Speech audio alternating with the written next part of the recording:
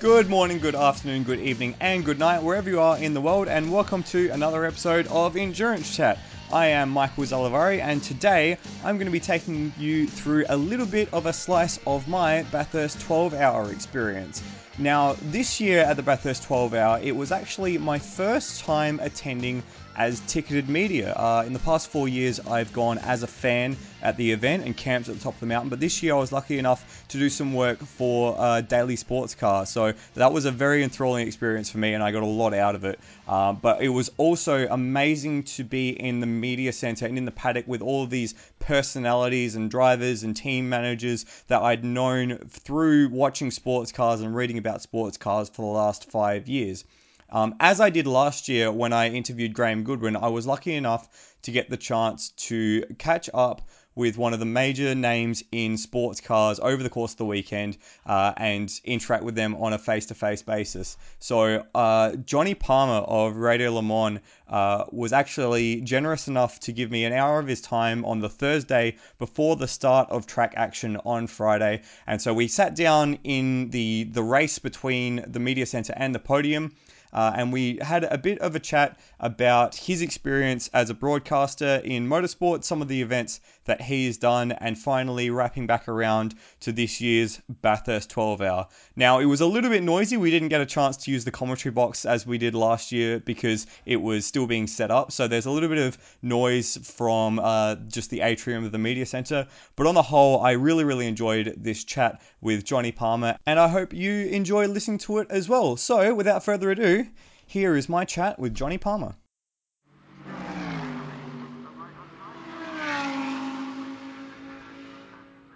I'm here now with Johnny Palmer of Radio Le Mans. Johnny, firstly, welcome back to Australia. Thank you.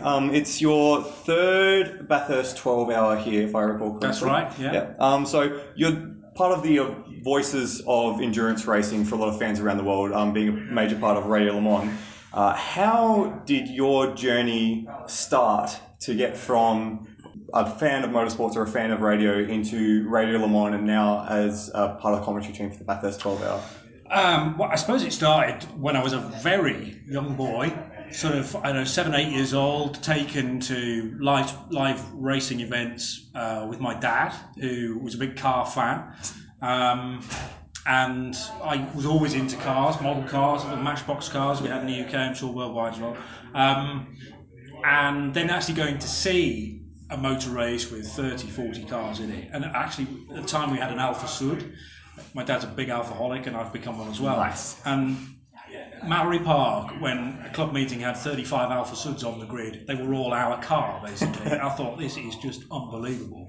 But I also used to watch things like the rally reports of the WSC, and specifically the Rally GB, as it was then, Lombard's Rally GB, and Grandstand, which was the Saturday afternoon sports show in England, used to show certainly British Touring Car Championship, so that was late 80s and then into the 90s, proper super touring era. Yep. And I think at times we also had a very tight packaged show of the Bathurst 1,000 kilometres. That was either on World of Sport or Grandstand. But I remember watching those races, particularly Bathurst, and thought, this cannot be a real track.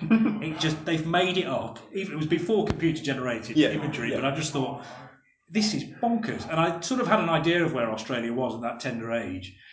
Never dreamt I would actually be able to go and see it. And that was the multi-class era of the 1,000 Ks, so you'd have races within races. But whenever there was motorsport on TV, and this was well ahead of Sky and, extra TV channels, I'm talking about the basic 4 channels that we had in the UK, you would get very little motorsport, but the opportunity to watch it, and I would be there, face right in front of the TV. Just quickly, do you know the history of how this track came about? I know that it was obviously big mountainside, and they wanted to test cars, I think. So they built a really tricky track to take a production car up there. and test it out. And I think was it not a time trial place before motor racing? But you can educate me here. It could very well be. The story that I know is that the mayor of the town wanted to bring some sort of racing competition to Bathurst, and so he built the Scenic Road, which is Mount Panorama Scenic Drive, which is the Bathurst Mount Panorama Circuit, and they said, well, now that we've got this Scenic Road here, we might as well just run cars on it and race cars on it. So that's the story that I've been told. Yeah. And it's a pretty brilliant place to watch race cars. It makes sense as a scenic road if you're intending just to run one car around at the time. But the thing I like about it is it's sort of outgrown itself, and you know the fact that you can have 2 or 3 abreast over Brock Skyline and into the next section of track where you can barely see it. I mean, I've just done a lap actually, a little bit sneaky. John Heinhoff and I went round, and I'm reminded of how many blind corners there are, how narrow and tight it is in certain places, and zero margin for error. And as a 10-year-old, to be introduced to this place, not have a clue where it was in the world, and I didn't think in those days I would get to come here, was just mouth-watering. So it was, to answer your question, that's quite a long answer, but it was sown very early on. And I don't think my dad quite realised he was paving a career for his son here, because it was just an interest, and he still has the interest now. But yeah, and then gradually, you know, my interest has way overtaken his, and I can educate him now on the current sports car scene, or the tin top scene, or the single seater scene, and I'm just motorsport throughout, but generally cars rather than bikes. But you know, if they're racing against the clock or against each other, I'm in. Fantastic. So when was the first races that you started to get into in sports cars, starting to get into broadcasting? Well, that is something I've had to learn on the job, although I appreciated all the extra bits that come with sports car racing, sharing a car, being able to maintain pace over a 6-hour, 12-hour, 24-hour period. That, I think, is a sort of more mature motorsport, whereby you've seen the sprint racing, you've seen the 10-lap Formula Ford races, and then you, in my case, you gravitate into then. It's like, I suppose it's like reading a kind of kid's book, which grabs your attention because, you know, 40-odd Formula Fords going through Paddock Hill Bend at Brands Hatch, you don't really need to know a lot about motorsport because it just hits all senses.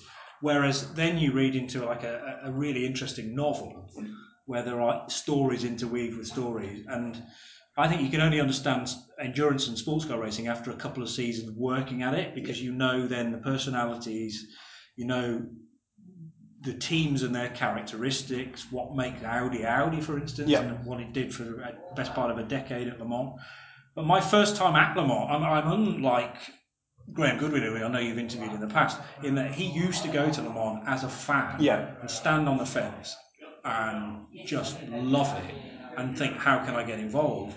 Whereas my interest and involvement in motorsport was elsewhere, and I got involved with John and Eve, who look after Radio Show Limited, and they invited me to Le Mans in 2008. Oh, so have you never been to Le Mans as a fan? No.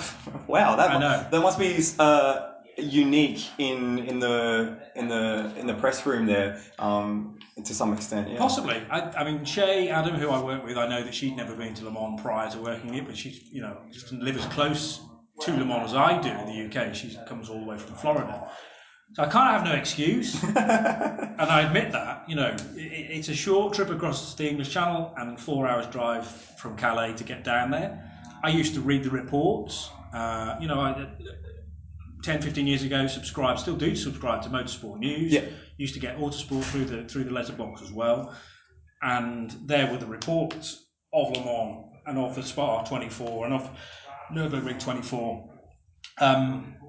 But I suppose I didn't really have friends, mates who would go with me to experience it. And you know, it's like obscure music albums. You kind of need a mate to go, this is a really good album, and you may listen to it together, or someone will give you a tip off. And I was just tending to just read the reports and kind of go, well, these look quite interesting cars, but I don't know anything about them. And I would go back to my touring car racing, because I've always admitted I'm basically a touring car fan initially, and that's still my main love. But I got into endurance racing, and that has become my new little favourite, I suppose. Talking to you, people like you, it's almost like I'm an endurance specialist, and that sounds quite weird to me. Because I've had to really work at it to get there. But that's having people showing faith in me from an early age, and educating me along the way. You listen back to some of the stuff I did in 08, which I wasn't even part of the main on-air crew in 08. I used to do the hourly update that appeared at the bottom of every hour. Used to read that out from a sheet of paper, but Graham used to kind of pull me aside after I did each one and kind of go, "Oh, by the way, Johnny, I don't know who was racing those. It's Sebastian Bourdais, not Bourdais, or whatever. Because I was mispronouncing everything. But he was so great in those days, and he realised I think there was a bit of talent there, but it was about nurturing it. And I feel like every Le Mans, because that's our biggest audience, that's our biggest gig of the year. Every Le Mans, there's notable improvement from me. But I'm drawing on 10 years of experience, and that's what I mean about having worked at it. You can go, right, okay, like there's an instance in a race, and you go, this reminds me of 2013 or 2011 or whatever. So the more you do, the better you become. It's the same with everything in life, really. So there's still things in the 12 years that you've been doing Le Mans, or 12 years that you've been doing other race commentary that surprise you or throw you off? We were having this conversation about motorsport the other day at Daytona, and I think motorsport, more so than any other sport that is played around the world, is the most unpredictable. Okay. Because motorsport, we don't like it to happen outside of the boundaries, but sometimes cars leave tracks. Sometimes we have scenarios where there's an infringement, and sometimes the officials go, okay, this is really complicated, what on earth do we do now? About knowing the regulations. But when you write a set of sporting regulations for a championship, you're having to deal with the unpredictable nature of racing. And there are going to be instances where literally something's never been seen before. One of the famous ones in British GT quite recently at Rockingham was there was a caution. There's a regulation that the safety car has to pick up the leader. Fine. But the problem was the leader had been given an in-race penalty of 30 seconds. Okay. Right. So you've got Matt Griffin in a Ferrari, who is the leader on the road, but of course Matt had been given a track limits penalty, so was actually sixth. So you imagine behind the safety car picks up the leader, and then they look at the time screen and go, "Oh no, that car's not leading anymore, it's down in sixth." Wave him past. So they waved Matt Griffin through into a 40-second lead. Wow. And you think, well, they've never thought about this in sporting regulations, because obviously picking up the leader doesn't work when the leader on the road has been given a time penalty and is now sixth place. So you've always got to rewrite things, I suppose, when those little scenarios come along, and it's only when they happen you go, oh, we didn't think about that. Yeah. So unpredictable nature, I don't think I'm ever going to get to a point where I say I've seen everything in racing. Yeah. That's just not possible, because there's always going to be a scenario that is brand new. Yeah. Cool. So as we made mention of earlier, this is your third Bathurst 12-hour. You've done the Bathurst Daytona double each of those times, if I recall correctly. Yeah. So how does that travel trip rate amongst the travel that you do around the world? There's nothing quite like that. I was introduced to the round the world ticket, whereby I leave the UK in a westerly direction and don't stop until I'm home. So you just keep going round. And the thing about planes is you get up to a certain height and you're above water, and there's not a lot to interest you apart from the films on board and hopefully a bit of good company as well. But I think the thing for me, it's the right way round. If I had to do Bathurst and then Daytona, no disregard, no disrespect to Daytona, but for me, this is the big race of this time of year. Okay. I still think, in my personal opinion, this is the best racetrack. Bathurst is the best racetrack in the world, bar none. So when you're in the middle of Daytona, late at night, 3-4 in the morning, the race has settled down, it's into a bit of a rhythm. You think, I could really do with that checkered flag now, but it's 1:40 tomorrow afternoon. The thing that drives me on is the fact that I know I'm coming here. Oh, that's cool. Particularly last year, when it was just a horrendous race at Daytona, lashing it down with rain. I mean, I don't work in the pits, and other people on our team had it far worse than I did, because I'm in a nice, dry, generally warm commentary box. But if you remember, they were touring around Under behind the safety yeah. car. Then they red flagged it, and then poor old Fernando Alonso and the rest of the guys, Kamui Kobayashi, were just sitting around waiting for a result. And that's not the way we want to see a motor race come to an end. But I knew I was coming here in a week, so it was all good by the end of it. Yeah. So is the trip from Daytona to Bathurst, is that the longest trip you do as a presenter, as a broadcaster? Yeah. Yeah. By far, yeah. Yeah. So what are the other big trips that you do? Because once you get back into Europe, it's basically the European season, and you don't really need to move around as much. Yeah.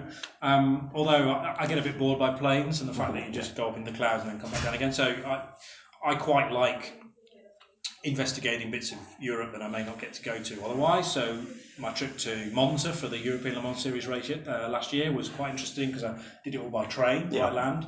So there was an overnight stop just shy of the Swiss border in Geneva, and I went through Geneva and then around the lakes in Switzerland and down to Milan, and you get to see cities and towns that you wouldn't do when you just land at an airport, pick up your rental car and just drive to the circuit. You know, when I chat to friends about the job that I do, they go, "Oh, that's amazing! You do so much travel." But actually, how much of the cities and the culture are you soaking up? Very little of it. Yeah. But on that trip down to Monza, you know, I was able to kind of hear language slowly change because the dialect in the north of France is different from the south, and then you move into the Swiss French side, so it's the French-speaking area of Switzerland, then into German-speaking area of Switzerland, which is very different from proper Germany, and then slowly the Italian accent moves in, and it's just so good to slowly work your way down. It takes a long time. I mean, this was 3 days I'd budgeted for to go down there, and about the same to come back.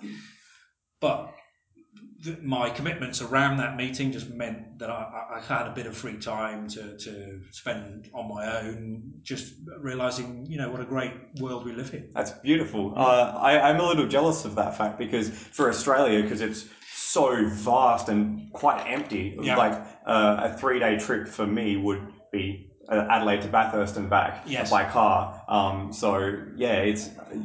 I don't think Europeans realise how privileged they are to have that mess of cultures so close by. But that's not the only train trip you've taken. I've been given a bit of information, a bit of a stitch up from some of the other presenters that you love your trains, don't you? I do, yes. It was the last year's Bathurst 12A actually stuck around in Australia and did some tours through, was it Queensland? The trains area through there? Yeah. Tell us a bit about that. Well, that could have gone slightly better because at the time there was a huge cyclone coming in. Yeah, that sounds like Australia. Yeah, so that meant my route from, where did I go? Sydney up to Brisbane, and then the flight Brisbane to Cairns, I actually thought about knocking that on the head because the fear was the journey was running fine over the storm because you get into 40,000 feet and you're clear of a storm cloud. But my targeted area was Cairns, and the problem was, can I get back from Cairns then down to Rockhampton and on to Brisbane because it was pretty... It was a cyclone. Filthy, down at ground level. Anyway, I decided to risk it, and I spent far longer in Cairns than I'd expected, but that's a beautiful place. First train trip I did properly was the Kuranda Railway, which runs from the centre of Cairns up to Kuranda itself. And then, I mean, that's pretty warm North Queensland, tropical, basically. The wildlife you get up there and some of the scenes, and then I caught the cable car back again. So you can buy it as a circular ticket.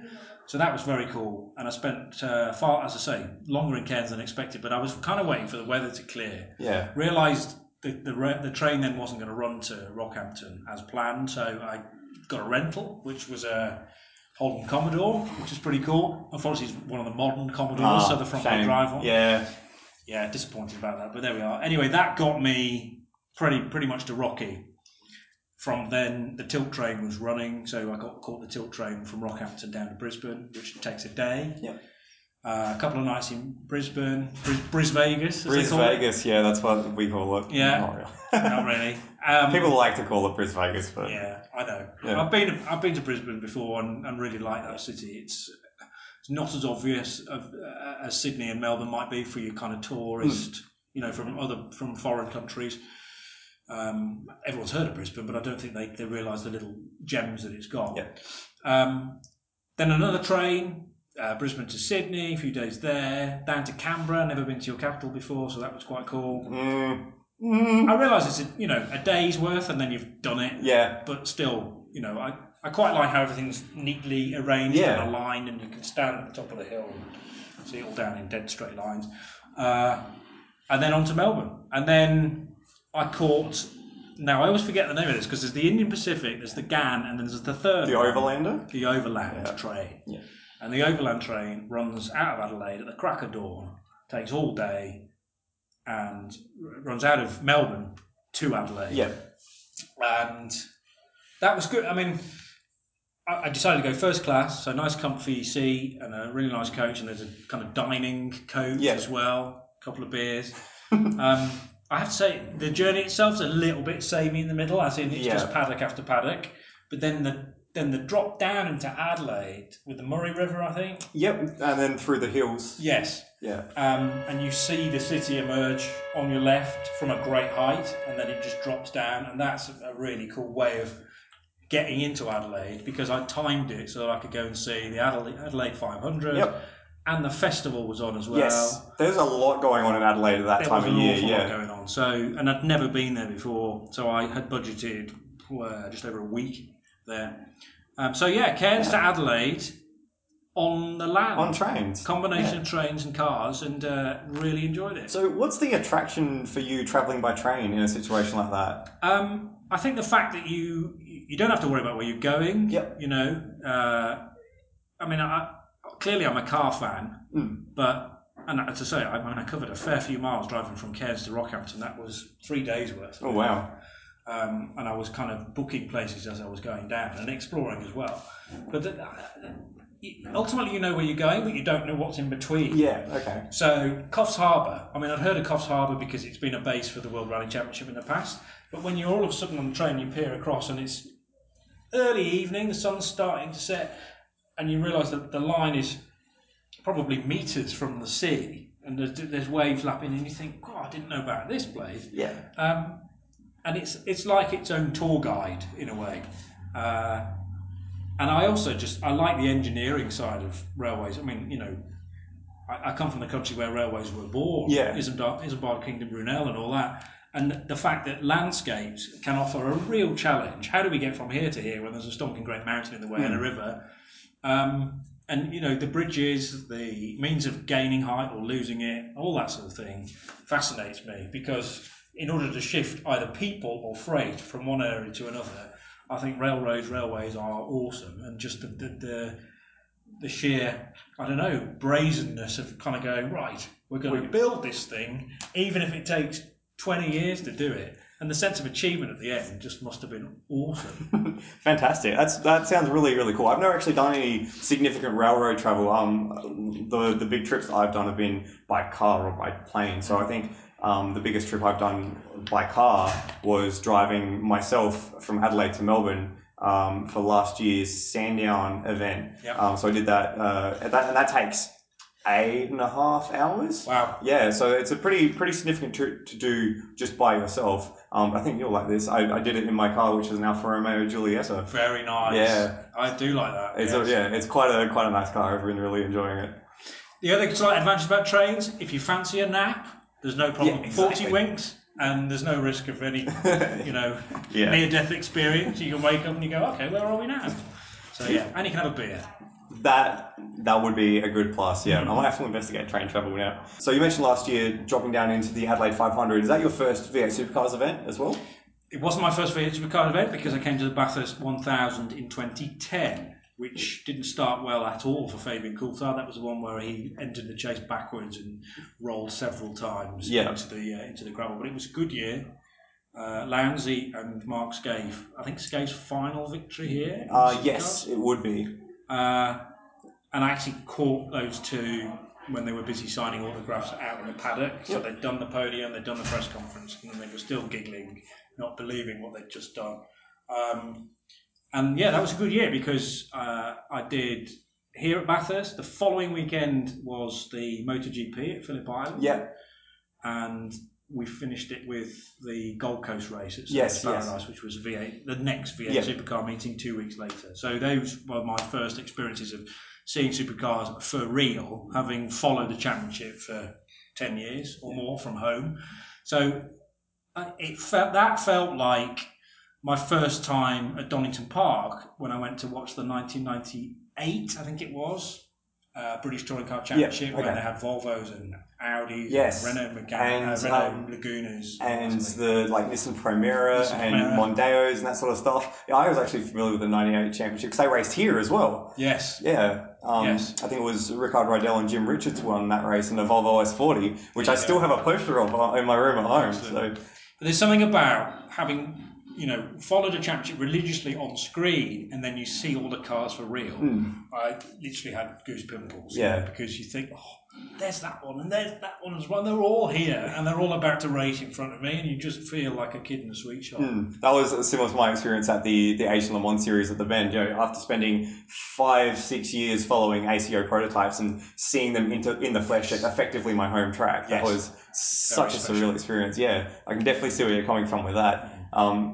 So how did you rate the races in Adelaide, especially in the conditions that we had there? Because it was almost warmer than what we've experienced in here. Well, in fact, it was 40 degrees that entire weekend in Adelaide last year. So how did you rate that experience versus Bathurst and the Gold Coast? Yeah, very different. Obviously, the heat was a factor, and thankfully I had access to a very cool media room, so I could keep escaping into there. But then again, if I wanted to explore the outer reaches of the circuit, it's not a huge footprint, I realise, but there's a little bit of a walk if you want to go and see the staircase, for instance, which I just, again, I've watched that so many times, and I needed to spend some time on those 90-degree bends to realise how tight they are.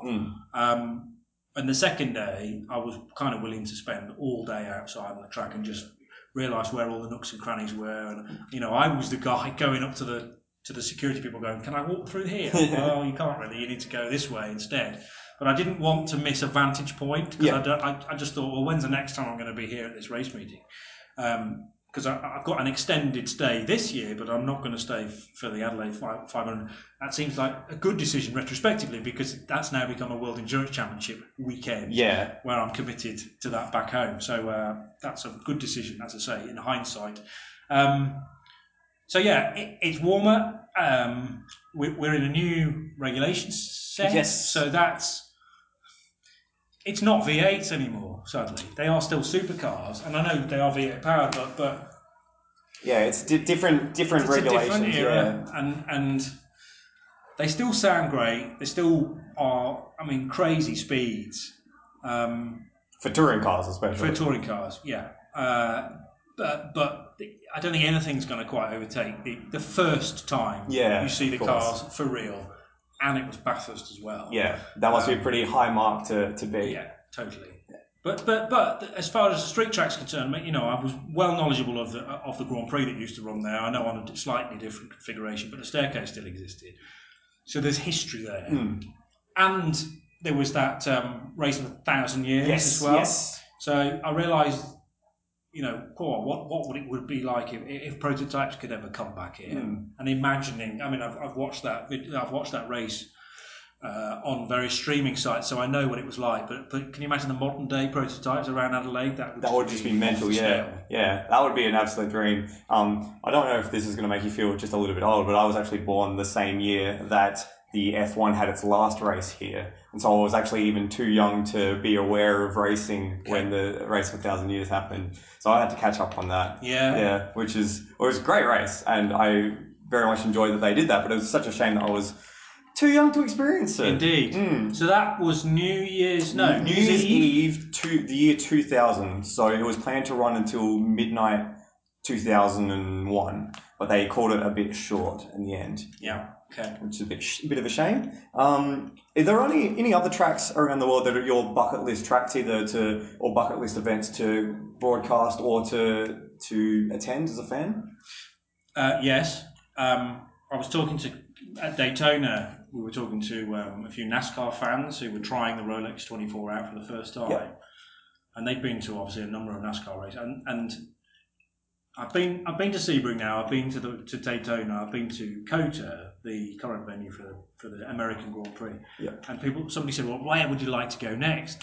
It's got to be the Bristol night race for the NASCAR Bristol. event there. Bristol. Because Bristol is just a massive and a great height of grandstand. And it's just a gladiatorial bowl. Yeah. What's that, about a half a mile around? And in the good old days of 43 cars, there's just nowhere to hide in a place like that. It's a bit like running a 24-hour race at Daytona. Yeah. It's all laid out in front of you. And again, the possibility for mistake is so costly. Beyond that, I'd like to do Watkins Glen. I'd like to do Petit Le Mans.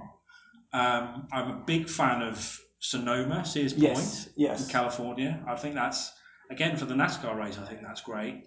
There are many of them, and there used to be a sports car track around Vegas, I think. Ooh, okay, that's pushing my knowledge. American Le Mans Series race at Vegas, which again was one I'd love to have gone to see, because that was a case of a little bit like Formula E does now, in that they're taking the racing to the people. So many people go to Vegas for other reasons, some of them legal, some of them not. And if you can just present people who are just there with a motor race, I think that could be really engaging. It's a little bit like what they've done this weekend with the Track to Town event, whereby, I mean, most people in Bathurst know there's a racetrack up the road there, but could they tell you what cars are racing there? Probably not. So let's just put them in front of the people, and they'll go, oh, okay, that's a Porsche, that's a Mercedes, I recognise these cars. Why don't we go and watch? I think that's brilliant. And especially at the moment with the Australian GT Series suffering a bit of lack of numbers, to get these GT cars in front of people at an event like this is a pretty big deal. What do you think of the Track to Town as a concept? You've seen it for 2 years now. Yes, I much prefer it with all the cars as we had this year. But I realise it's kind of baby steps. It's very SRO because they do it at Spa as well. Okay. So they take the cars down. Is it Spa itself or is it Malmedy? I can't remember. But they take them out on the old circuit where you used to turn left at Le Camp and down to the nearest town. I mean, Spa is that large of a track even these days, over 7 kilometres. It goes from one town to another. It connects Spa, Malmedy, and funnily enough, and Stavlo as well, doesn't it? That's right. Yeah. Yes. And the Master King, which I've driven through, because that still Master King still exists to drive your road car on, and you think the speeds that they must have been going through here in Formula One days of the 60s and 70s. Yeah, with nothing on the side, hay bales to stop you. Pretty much. Yeah. And then a tree, or a sign, a big advertising hoarding. And that's where the modern day simulators and whatever console game you wish. The kind of fashionable thing to do now is to include the current Grand Prix track, but also include the old one. And that's really educational to me. It's kind of, you work out exactly where it is, and then I'm lucky enough to be able to go to Spa and drive the thing, and it's another world. It is literally another world because of the health and safety that we're now under. I've forgotten what your original question was. I think I've forgotten what your original question was. So all I could think about when you started talking about putting old tracks in video games, I've actually done some sim racing commentary based in Australia for a few Australian series, and something that I got involved with was actually a group who did 4 decades of Imola. So one of the series, one of the games, they've got a bunch of different iterations of the Imola circuit and a bunch of different iterations of Formula One cars. So they did one a week of the different Imola configurations in the different cars. So shout out to Apex Rear Wing for giving me that opportunity. I'll just give them a quick plug. Why not? Yeah, I haven't even forgotten the question. So I noticed you were looking more at races in America as tracks you wanted to get to. Is that because you've ticked off things in Europe, or because Europe it feels closer, feels more attainable? It's probably just because I was there last week. That was the conversation we had. But further afield, Suzuka has got to be there, and the Asian Le Mans Series is going to Suzuka, I believe, next year. Yes, calendar. So that's very cool. Buriram. I've called races at Buriram for Super GT, but actually never been there because that's always been UK based. With Nismo TV, correct? Nismo TV. Yeah, with Sam Collins. Yeah. So Buriram is a crazy fast track, particularly when Super GT was there. So I'd like to go there. It's difficult to get to, I hear, but well worth it once you've arrived. And then, I mean, there are many others. If you offered me a new racetrack, then I'd probably be there like a flash. I've done a few in the Middle East, so Yas Marina is most impressive for the Gulf 12 hour in the past. What about Dubai? You were there just this year when they had the aborted, rained out 24 hours of Dubai. Tell us a bit about that. Yeah, yes, that is not designed for rain, No. funnily enough. And I think all the times I've been there, we've had possibly a passing shower on one of the days it wasn't a race day. But it has rained a bit previously, but I'm pretty sure I wasn't part of the team then. So this was completely unknown to me. And we knew the rain was coming in. Didn't quite expect it to be to that extent. And it was just relentless. Now, the track could obviously only deal with a certain amount of rain. We'd had some in qualifying, and they did a really good job with some tankers that not only can obviously spew out the liquid or whatever it's carrying, but they can also hoover up water. So they were driving tankers into areas of the track and desperately trying to soak the thing up. But then when the rain hit in the race, it was biblical. Yeah, it was biblical. That's a great word for it. Immediately we went caution, because there were cars spinning out and sadly being damaged. And then, you take your eyes off it for 15 minutes and look back to the pit lane, and it's all of a sudden under 30 centimetres of water. Wow. And the pit lane's the top of the circuit as well, isn't it? So that's serious flooding, yeah. Yes, and I knew it was bad because a lot of the high-end teams had brought machinery to automatically bail out their garage space. Yeah. So this stuff's, again, sucking up the water and spewing it out into the paddock area. I thought, well, that water's only going to be drained away for a short time, and then the drains will become full, and then where's the water going to go?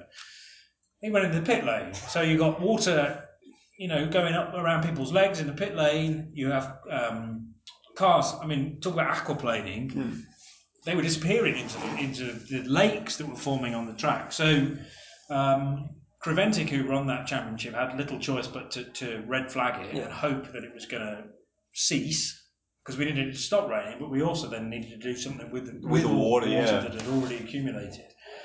And sadly, they gridded all the cars up four abreast for this red flag period and didn't foresee the fact that right next to where all the cars were, there were the metal gates that open on the pit wall, and the water was able to seep right underneath those to where all the race cars were sitting. So I was asleep in the grandstand because we knew that we weren't going to get another announcement from Race Control until 7 a.m. for a further update. Brilliant chance to sleep in an endurance race. We never really get that opportunity. And a race car fired up at 4:55 Sunday morning. They can't be restarting this race now. I mean, look at the state of the track. And unfortunately, that was water so deep this time on the race track that cars were having to be started up just to be moved to a slightly higher point on the start-finish track straight. So it was just a disaster. And we kind of saw it coming in. I mean, the local guys who actually weren't racing for Ogilvy Racing. Now, I'm trying to think of their name, which has suddenly escaped me. The three brothers who used to race in TCR, and we had them in the commentary box to chat to us as well. Anyway, those guys were great, and it was the first time they hadn't done the race in 10 years. I think they were kind of grateful that they hadn't entered because of the way it turned out. But they had said to us, when the rain arrives in Dubai, you really know about it, and that was the case. That was, and I just hope that we're looking ahead in the future to, is it climate change? I'd read a few articles to suggest actually that the officials there had tried to make it rain in Dubai because they'd been in such a barren spell of any wet stuff at all. So cloud seeding, that is a thing, creating rainfall. I just hope it's not going to be a January event every single year, because then that does really pose problems for the Dubai 24 hours. Prior to that, always been a good race. Black Falcon turning out, some of the real key guys within the GT3 world, Audi, WRT are always there, and this long success of German manufacturers at Dubai. And the traditional start to a motorsport season, it was just really sad to have that taken away from us. Is that the worst conditions you've ever seen at a racetrack?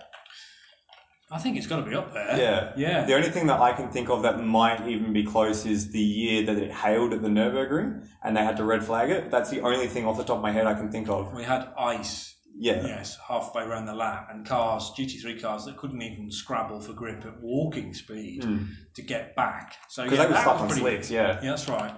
And the track, the hail came down and instantly froze the track. And this is what I mean about motorsport being unpredictable. Yeah, exactly. I don't think I've ever seen a completely frozen track. I don't think I've ever seen a racetrack where the pit lane, more suitable thing to get down the pit lane would be a boat or a canoe.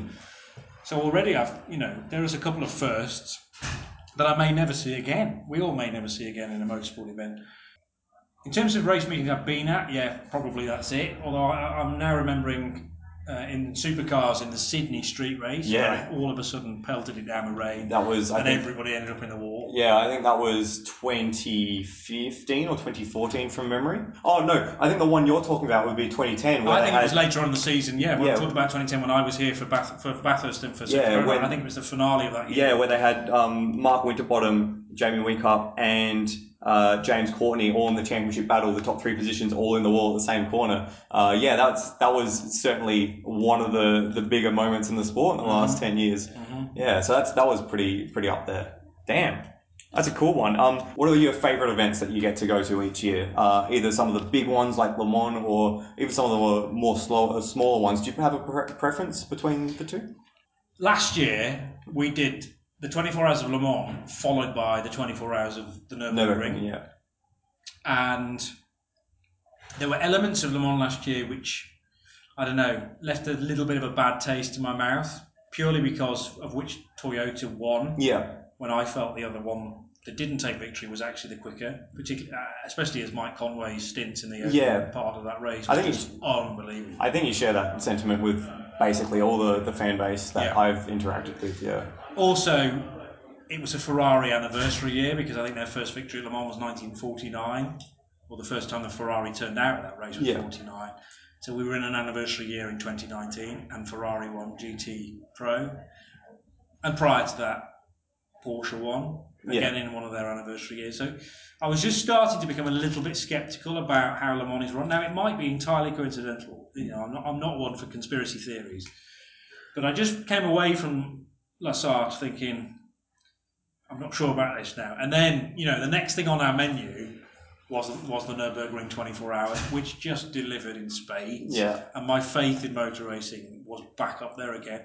And I came away from those 2 weeks thinking, I love Le Mans, it's unique, it's the original 24-hour race, but I still think the Nordschleife for 24 hours is just my favourite in terms of an endurance race. And you get the sort of lineup that you do at the Bathurst 12-hour these days now. You name a personality as a GT3 racing driver and they have to be there. Yeah.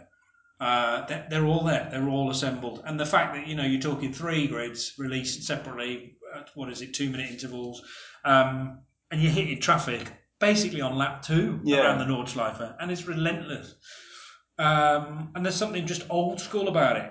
I think everything's old school about it. Yeah, I mean, I'm trying to think which Porsche it was now. Was it Matty Campbell who ended up down the barrier going into Schwedenkreuz because he all of a sudden hit the back? He did a wall of TCR cars off the track, and it was raining, and he clattered down the Armco barrier, got back on the track, and just kept going. On. Yeah. I'm thinking you'd never see that at Le Mans. Well, I can't actually. We might have seen that at Le Mans, but it's Le Mans on steroids. I think it's just another level. So I came away from that meeting thinking this is still my favourite. Yeah.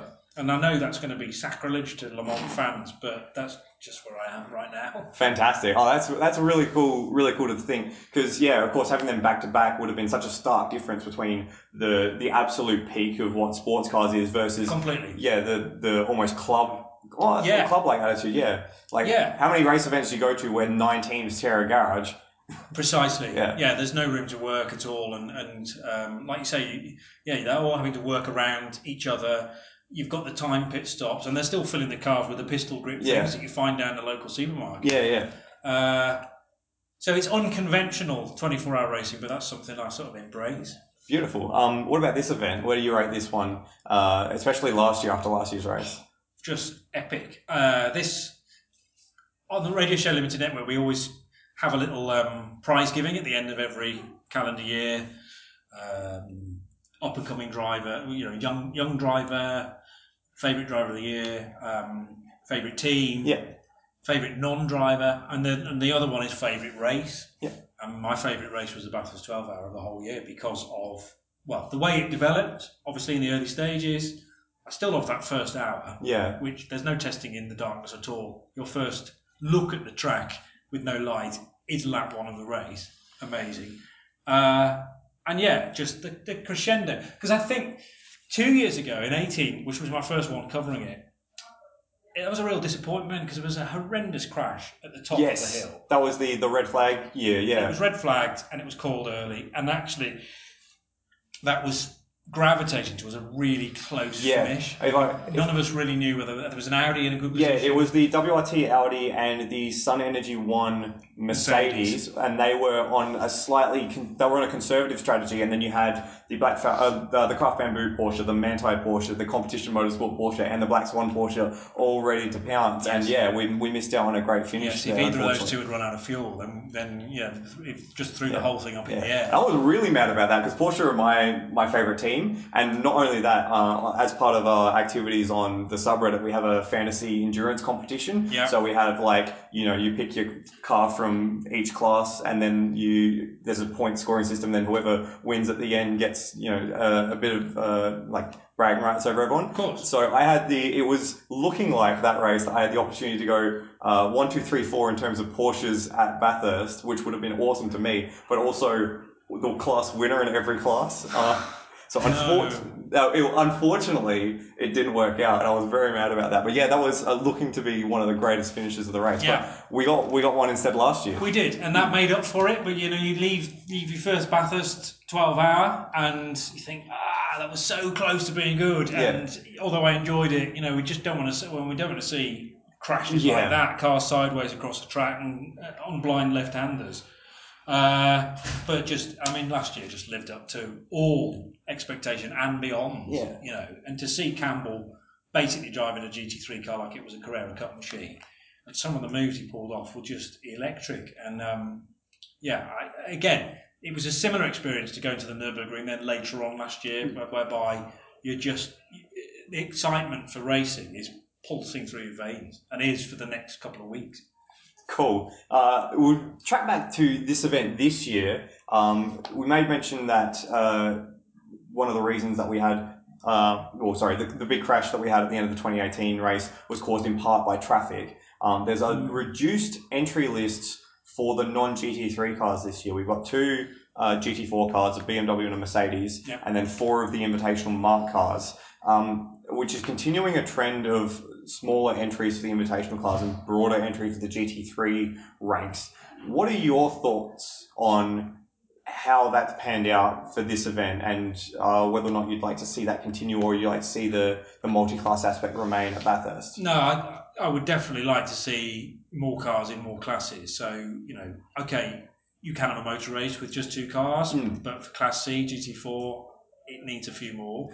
I like the fact they're different, so as you say, you've got a BMW and a Mercedes, but it's just, they're all collected actually in a very similar garage space, the 4 Mark cars and the 2... Which I think are directly below us, in fact. Yeah. And you just think, there's a missed opportunity here, but that does seem to be the way that SRO like things to go. Think about the Spa 24, and that's all GT3 cars now, whereas the history of Spa 24... it was a touring car race, in the early days, but you had all sorts of different classes within that, and it becomes, if it's all GT3, and this event could very easily become all GT3 next year or the year after, it's very formulaic. Yeah. And I know that another idea was to limit the stints. Yeah, there was the release, I think it was late last year, that they were going to do limited stint lengths, limited stint amounts consecutively, and timed pit stops. Yeah. But that actually got pulled back after the massive fan and media outcry. Well, that's good. Yeah. As long as the fan power keeps going, and I'm sure it will, but that's a question then of Stefan Rattel and all his staff listening to his audience, not his customers, but his audience, the people that actually consume this stuff. Now, I know also that it's trying to draw in a supercar audience a little bit as well, and it serves as a nice supercar preview too. But everyone's got to realise that sports car racing, GT3 racing, is very different. And part of the narrative is how you've attacked it from a strategic point of view. You know, you could do a short run, or you could get a driver in for a triple stint if you wish. You know, because of the time that you might be able to save in the pit stop, because you're trying to get a car in front of another or behind another. All that is part of a long distance, 12-hour in this case, race. And if you then write the rule set so it's so constricting, it just becomes boring, I think. So I think you've got to be careful where you're going to go in terms of direction with this event in the near future. And yes, it needs more classes. I mean, but the problem with that is you've then got to drum up the interest, because I know of other championships who like lots of classes, and sometimes we get classes of one car. One car, yeah. I think Creventic sometimes suffers that sort of issue where they have a car come in that only competes by itself. Okay, you can go, right, well, we've got one car there in that class and one car there in that class. Let's just combine them. Fine, you can do that. But I don't think Class C is sustainable when you've got two cars going up for it. The Mark cars are great. I think they're a big fan favourite. They sound awesome. They look a bit like a Ford Mustang, but I know Ryan McLeod isn't a fan of people saying that. But they you know, from a spectator point of view, they look great. They sound superb. They sound even better. So let's get 6 of those. Yeah.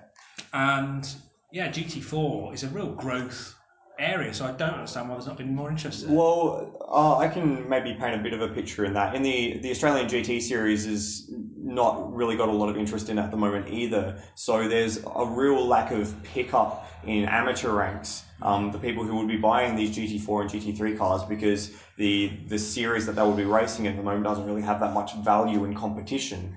So they'd much rather race in Carrera Cup, like AM classes in Carrera Cup or something along those lines.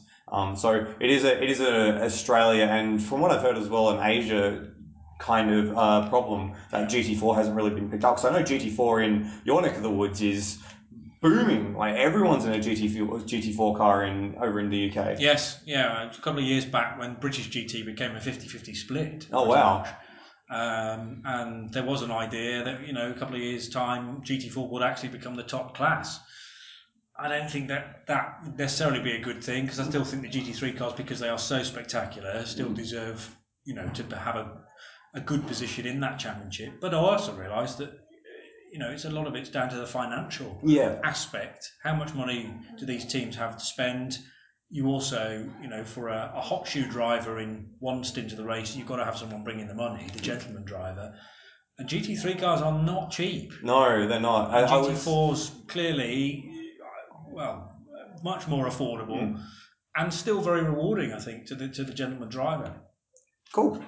Back on this race, were you aware of the origins of the Bathurst 12 Hour as a race in the Australian motorsport landscape? Yeah, back to the early 90s, I think. Yeah, 1991. Mazda RX-7s. Yeah, it used to be a production car event. Yes. So they've since the GT3 era has come into Bathurst, they've since moved the production car aspect to a separate event at Easter, which is the 6 hours, which still gets a lot of fanfare as well. But it was only 2015 was the last year in which they had production car classes at the 12 hour. And if you want a little fun fact to tell your Radio Le Mans friends or your RSL friends, Matt Campbell's first race at the Bathurst 12 hour was in that 2015 event in a Fiat Abarth.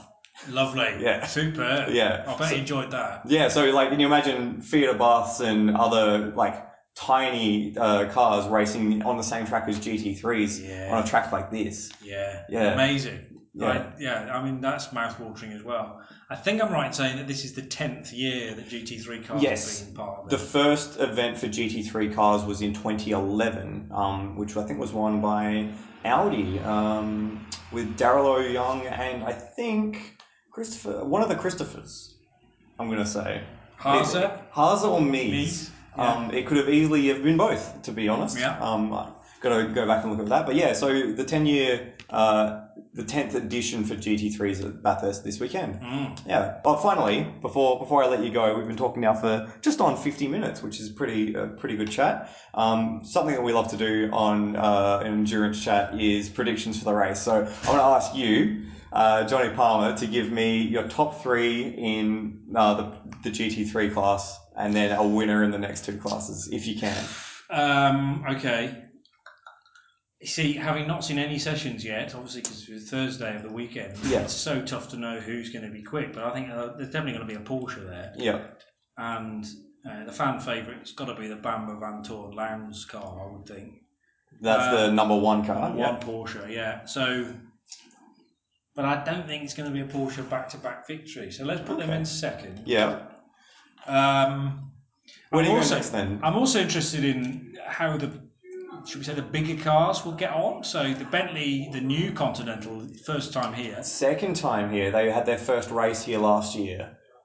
Yes, they did. Yeah. Sorry about that. Yes, that's fine. But what I'm interested in is the fact that the rule set has changed so that now the brand new cars for 2020 can be run here. So that's the reason why we've got, I think, is it 3 Evos? Yes. Mercedes. Craft Bamboo, Black Falcon, Group M, and Triple A Race Engineering. Yeah. So, having watched the new Mercedes run at Dubai, admittedly it was very wet, but the first part of the race was dry. They're not quite there as well as the old cars. Okay. So I think it's going to be an older car. Are they good enough for victory though? No, I'm going to put a Mercedes in third, but I don't know which one. Okay. Then who takes the win? Who takes the win? Who takes the win? It's got to be an Audi. Audi? I think, yeah. So you got one of the Valvoline cars. They're the 3 Pro cars. You got the 2, which is who was in the 2? I think it's Christopher Haase. I know the number 22 cars better, which is Mies, Tander, and we need an entry list in front of us. Yeah, I know, right? Where is this? And the third car is Matteo Drudi, Winkelhock, and Kelvin van der Linde, which is the 222.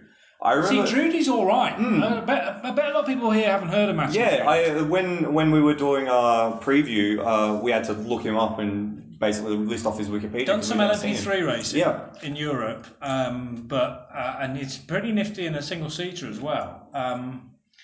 But I don't think he's got the relevant experience around here. Yep. So the 22. Let's go with the 22. Let's go with the 22. I've been a Garth Tander fan for a little while, so. And he has got possibly the second most experience around this track. Yeah. Of the race entries. Probably second after Lowndes, of course. Yeah. Because Lowndes has been racing here almost as long as I've been alive. His first race was in 1994. So we pulled up the entry list. So the number 2 is Dries Vanthoor, Christopher Haase, and Frederik Vervisch. And then that's pretty strong. And then the 22 is Garth Tander, Christopher Mies, and Mirko Bortolotti. See, Mirko again is so rapid, but he's getting used to that Audi rather than the Lambo that he drove for many years. Didn't he just win Daytona in GTD though? Or was that? Oh no, he was racing in the Audi, not the winning. He finished third on the road. Yeah. But they were good. And there's not a great deal of difference between the Lamborghini and the Audi. Obviously, in terms of aero, it's very different, but it basically runs the same engine, and they're both mid-engine. So I'm sure it doesn't take a lot to adapt from a Huracan to an Audi R8. Oh man, I'm almost tempted now to go back to the other Valvoline car. It'll be Audi. It'll be Audi. Okay, I think I'll let you off the hook with that. I never do predictions. Okay, I thought I'd put you on the spot. Any comments on Pro-Am or the silver classes? I need an entry list in front of me. Well, here's one I have, which you're going to have to scroll through. Okay. So I think for me, the one that definitely sticks out is the number 12 car, the David Calvert-Jones, Romain Dumas, and Jackson Evans car. Yeah. Jackson's really quite good. He's come on well of late. That's the other Alabama Motorsport car. Yes, that is the one that has been traditionally the Icebreak car, but this year is running under Ned's sponsorship. Yeah. That car's actually got a second place overall in 2017 with Matt Campbell at the wheel alongside Alex Davison, Pat Long, and David Calvert-Jones. Yes. So I actually think that lineup is good enough for an overall win. See, in our little commentary booth, we often get the Ice Break girls coming in with the cold coffee. So I'm wondering whether we're going to get some Ned Australian whiskey this year. That would be nice, wouldn't it? It would be dangerous, I tell you.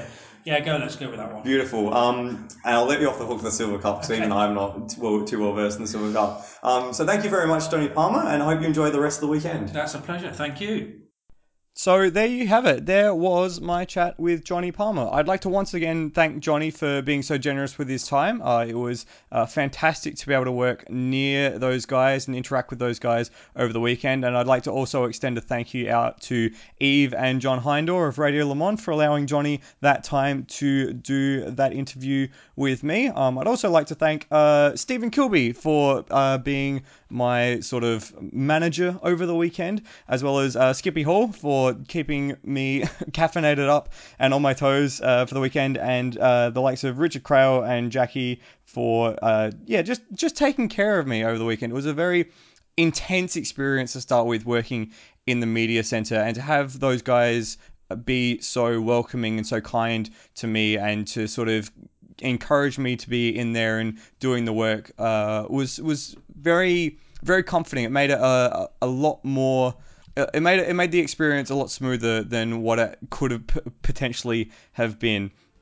Unfortunately, because of the work I was doing, I wasn't able to do a campfire chat like we have done in previous years with the likes of Reddit Worst Night and Kiwi Chris, who Reddit's Worst Night was actually at the mountain. Unfortunately, we didn't manage to catch him except for a brief moment in the paddock. So missed out on doing that this year, but fingers crossed we'll be able to do something similar for that in the years coming. Finally, I'd once again like to thank all of our listeners for giving me the platform once again to go out and do these sort of things and have this basis of production behind me in order to elevate me to the stage where I can actually be in the media center and not feel like an absolute quack. So it is because of you guys, I say every single time, because of you guys that I get to go out and do these things and make this sort of content for you. And it's been an absolute pleasure being able to do that for this community. So I hope you enjoyed. History will show that Johnny was very incorrect in his picks, but that's okay. All of us were. So if you have missed the event, make sure you catch up on it, because it was a very, very tense race right until the very end. And we will have our normal Bathurst 12-hour wrap-up tied in with our Daytona 24-hour wrap-up coming along some point over the weekend. Thank you very much for listening. I've been Michael Zalavari. Peace out.